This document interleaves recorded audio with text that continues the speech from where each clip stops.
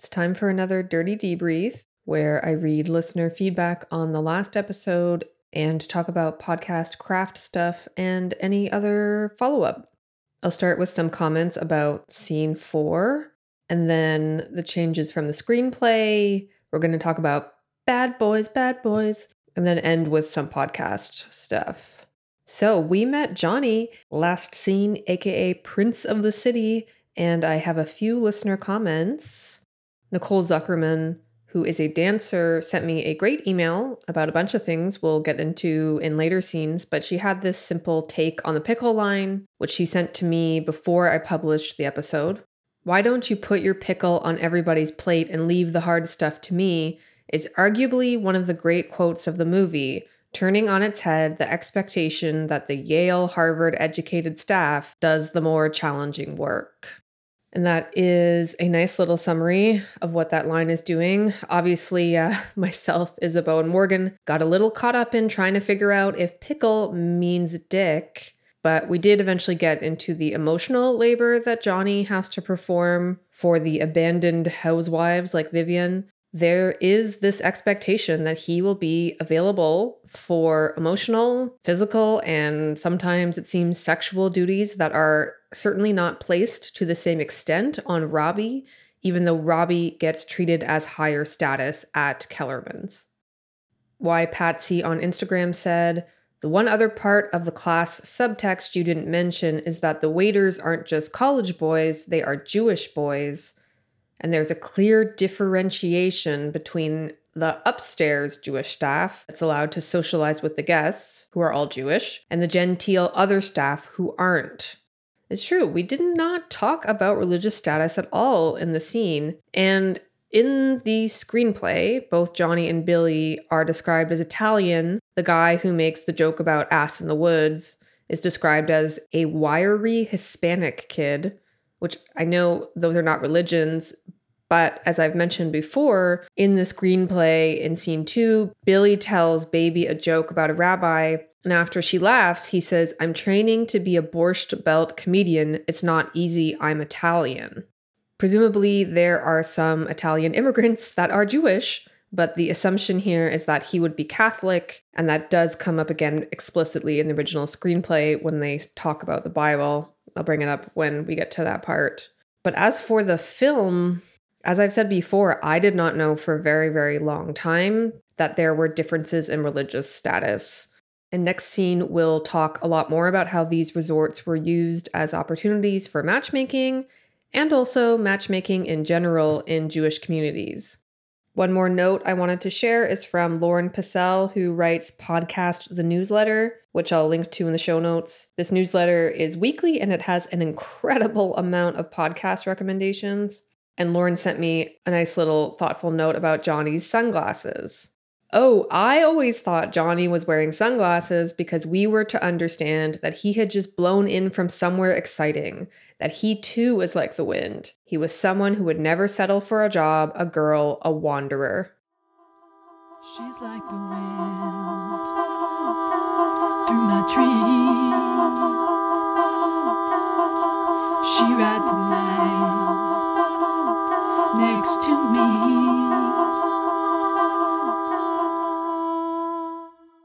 Some more changes from the screenplay. In the original screenplay, right after the Housemans pull up to Kellerman's, we cut to a bedroom and Wild Thing is playing on a record player. No, no, no, no, no. You make my... It's such a tempting song to sing. And Johnny is there. It's Johnny playing the record, and he's looking out the window while Vivian, who is described as a good-looking woman in her early 40s, rises as if from bed, plants a kiss on his bare shoulder, turns to dress. Vivian says, "Bye, love, I'm late for class." And Johnny continues looking out the window, and the action line says, "There's an outsider's irony in his expression as he surveys the scene." We joked in the episode that Patrick Swayze could take a note with the old Prince of the City description, but even he, I think, would struggle to nail an intro scene where he has no dialogue and merely an expression of outsider irony. The nuance of this kind of scene could maybe work in a novel, but not this movie. I'm very glad they cut it. Then in the screenplay, we get the Housemans getting out of the car, the coral shoes conversation, then the dining room scene. So all of this originally happens before the gazebo dancing. And the writing in the dining room scene is very similar to how it shows on screen. After Kellerman yells at Johnny to keep your hands off, the action line says, "This is clearly a piece of class separation." Unlike the outsider's irony line, this would be strange to read in a novel. Like, imagine the scene in Harry Potter when he finds the mirror of Erised, which we later find out is reverse for desire. Or do we find that out, or we just have learned that? Anyways, but it basically shows you what you most desire in the mirror. And for him, it was being surrounded by his parents. And he starts to visit the mirror frequently and spending hours there. And like, imagine after a scene like that, the book would have said, "This is clearly a lonely boy." I'm sure there's still some screenwriters who feel that a line like "this is clearly a piece of class separation" is also inappropriate for a screenplay, because if the writing is good enough, the dialogue and action should convey the message you're trying to get across. After all, the viewers, that's all they're going to get, right? But personally, I think something like this, where this is a very specific setting that probably only Eleanor Bergstein is familiar with in terms of people working on the film, makes total sense to me for her to underscore the class tension as the focal point of this scene, as it's going to be so foundational to the rest of the story. In the screenplay, the crass comment is, "It's the same in all these places. A little head in the woods maybe, but no conversation." The film version, of course, says "some ass in the woods." I can't remember where I saw this, but I'm pretty sure the film line was ADR'd over, which means that they re-recorded the dialogue at a later point and then smushed it on top of the original video recording. Because if you look at Rodriguez delivering the line, it does look slightly off. Like maybe he did say head originally. It's also possible I've just watched it too many times. I've seen this a few times in screenplays where the original line is more vulgar than what ends up in the film. Though ass and head seem equally vulgar to me, I don't know if head is too descriptive of a specific sexual act. In any case, I probably don't need to spend more time on that. One little difference in the dialogue is that Johnny doesn't call Robbie college boy. He says, "Put your pickle on everybody's plate, crew cut, and leave the hard stuff to me." I guess this job is doing similar work to college boy. A crew cut is like a trim, proper haircut for, losers who conform. I mean, depending on your era, of course. It's a military haircut. One just silly reason I think this was good to change is crew cut is kind of hard to spit out in a way that's understandable. Like college boy sounds a lot better than crew cut. And just a regional note here about the term college boy. In particular, like used as an insult towards someone who's perceived as privileged and being born with a silver spoon in their mouth. Is that what that term is? I guess I could look it up. Okay, yeah, it is in your mouth rather than in your head or your ass. Anyways, this insult wouldn't really make sense in Canada because we say university, not college. When you say college, that means community college. Though I feel like enough of us are enmeshed in American TV to understand, obviously, the connotation of what college boy means. But also I was chatting with my friend Matt about this, and he reminded me that it would have been a lot more rare, even for middle-class families, to send their kids to college/university in this era. Not to mention that Robbie goes to Yale, which is one of the most expensive universities. By no means are universities cheap here. I still have student debt to pay off, but they're a lot less money than in the US. And in particular, for millennials, it would be pretty rare, I think, for someone to assume that because you went to university, you came from a rich family. Feel free to write me if you think that's not the case here in Canada. So it's just not as much of a clear class marker here. But now, if you went to a private high school, that was definitely unusual enough to make assumptions about. And actually, I had this recently because I went on a date a few months ago. Both of us were from Toronto. And so we did the whole, like, where did you go to high school thing? She said the name of school I hadn't heard of. And usually when that happens, it's a private school. And then I was like, oh, yeah, what is that? And she's like, oh, yeah, it's this private school. And then Maybe her reacting to a flash of judgment in my eyes, she quickly followed up with, oh, like I was a scholarship kid. So, it was just me and a bunch of rich kids. Ha. And like, honestly, I can't deny, like, she very well could have been picking up on some kind of look in my face.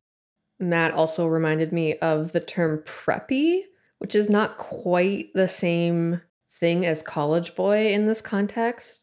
But that was such a popular word in the 90s. Like, so preppy as in prep school, as in you attend or want to be associated with prep or private school culture, like wearing polo shirts tucked into khakis kind of thing. Me being a kid in the 90s, there would have, and like none of us knowing people who went to private school, it'd be a lot more like, oh, like Christopher has a crush on you. And then someone being like, I don't really like preppies. I'm more into skaters.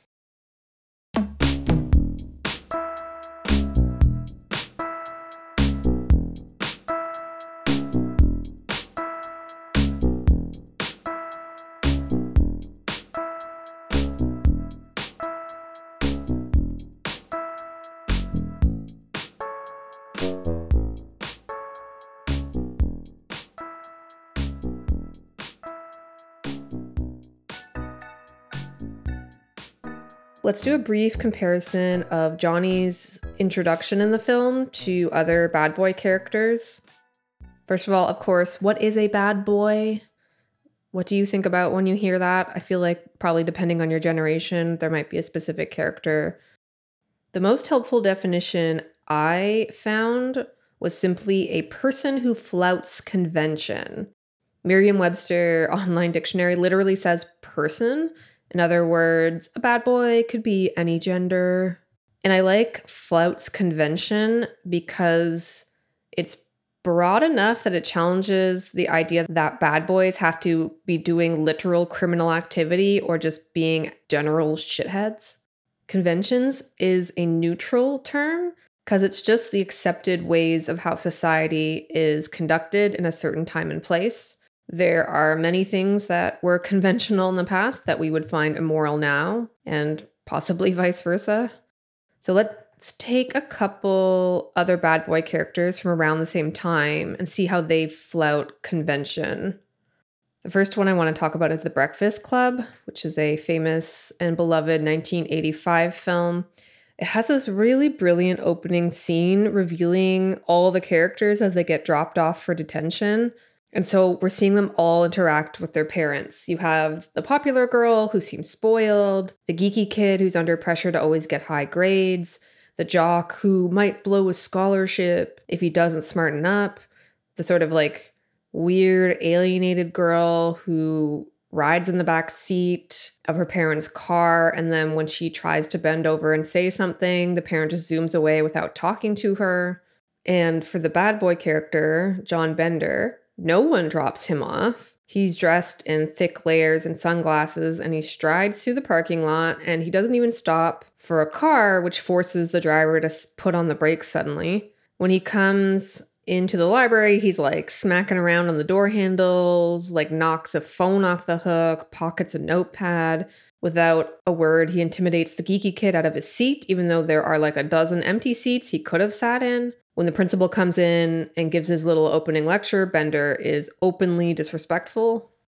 When Claire, the popular girl and his soon-to-be love interest, challenges him about his mocking attitude towards joiners, he traps her into revealing her prejudices that some school clubs are more legitimate than others. So he's breaking a lot of conventions here. In the parking lot, he showed a disregard for personal safety and also common courtesy. He doesn't buy into arbitrary social hierarchies the way the other students do. And he just flagrantly disrespects the school's ability as an institution to serve any kind of real justice. Han Solo, also another famous bad boy character. He's a little bit harder to compare since Star Wars is not directed as teens per se, and only romance ends up being part of it later. But from the get-go, we're set up to think of him as a rough outsider because we first meet him in a bar where random violence and intimidation is the norm. And from this first interaction with him, it's clear he's been involved in smuggling, he owes criminals money, he gets out of situations by lying and cheating. He doesn't have allegiances towards the rebels or the Empire. He's just in it for himself. Johnny, Bender, Han are all obviously white guys, and I was trying to think of bad boy characters who are not white dudes. I think a lot of Angelina Jolie's early characters could be characterized as bad boys. In terms of comparable romantic heterosexual male leads who are not white, the main one I could think about was Derek from Save the Last Dance, which was, oh my God, such a popular film in 2001, as was the soundtrack, which if you escaped that, it's about a white suburban girl who moves to the south side of Chicago, falls in love with a black guy who helps her reach her dreams, live your dreams, of getting into Juilliard. And the movie gets revisited a lot on TikTok, in particular mocking the Juilliard audition at the end, because in hindsight, the dance that Julia Stiles does is like not good. If you're familiar with that film, you might think, wait, he's not a bad boy. And it's true that I think it's a way tighter rope to walk for a black male character at this time, particularly if his love interest is a white girl. Because a black boy flouting convention much quicker would seem threatening rather than sexy to a white mainstream audience. I just realized I said he has to walk a way tighter rope, but actually wouldn't a tighter rope be easier to walk if you're walking a tightrope? He has to toe the line a lot more carefully. He has to perform a balance. Okay. I, though, would say he, within our definition of bad boy, he still counts. It was really interesting revisiting the first interaction he has with Sarah and also that we see of him. So it's Sarah's first day at her new school in Chicago South Side. And as a white kid, she's very much the minority here and she looks nervous and out of place. And her first class that we see her in is English. And the class has been reading In Cold Blood by Truman Capote. The teacher is trying to elicit from them an answer about like, why is this book significant?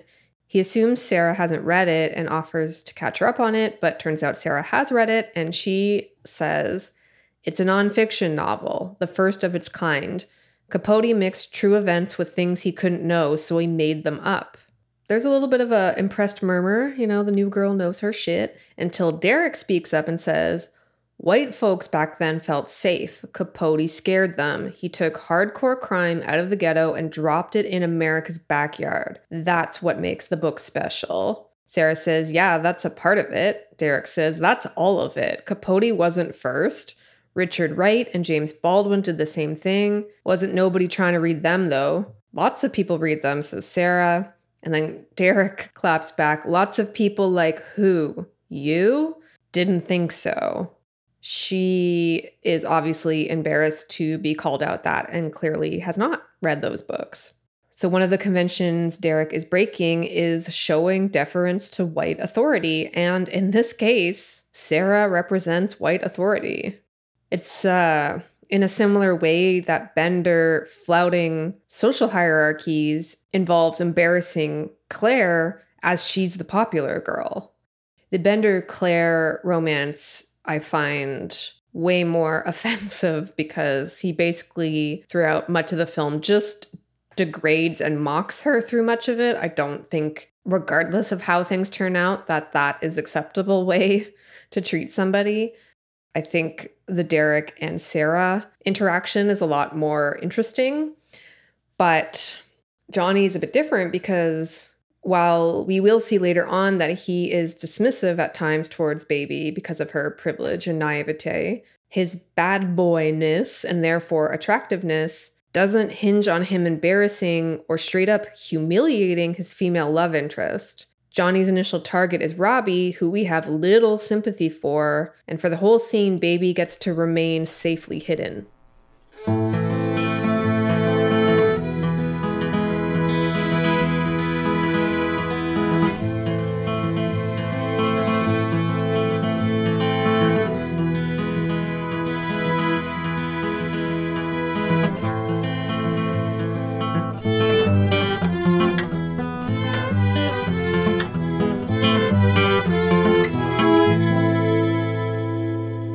Podcast time. Not a craft note this time, but I wanted to talk a little bit about promoting indie podcasts There are so many podcasts now, it is extremely unlikely that you will get a sizable audience without any promotion.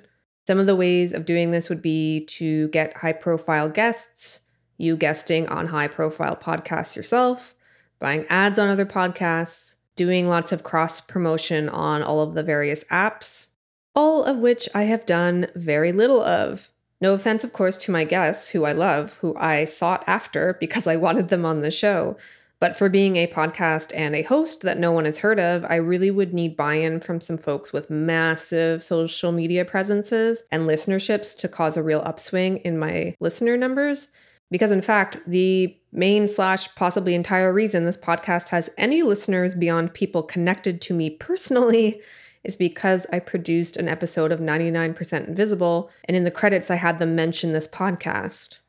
That got me from 40 listeners to, I don't know, it seems like there's about 100 people who download the new episodes right away, and then maybe 200 people who will eventually listen to them all. None of the individual episodes have broken 500 listens, though scene 1 and 2 are getting really close. The debriefs have the lowest listenership, but enough people have told me personally that they really like them and I enjoy doing them, so I'm probably going to keep doing them. I did try to buy an ad early on from the podcast Fansplaining, which is one of my favorite podcasts and really a must-listen for anyone interested in internet fandom. Though I will warn you, it's tailored to people already familiar with internet fandom, and slang and acronyms are used that I've had to look up on fan lore many a time.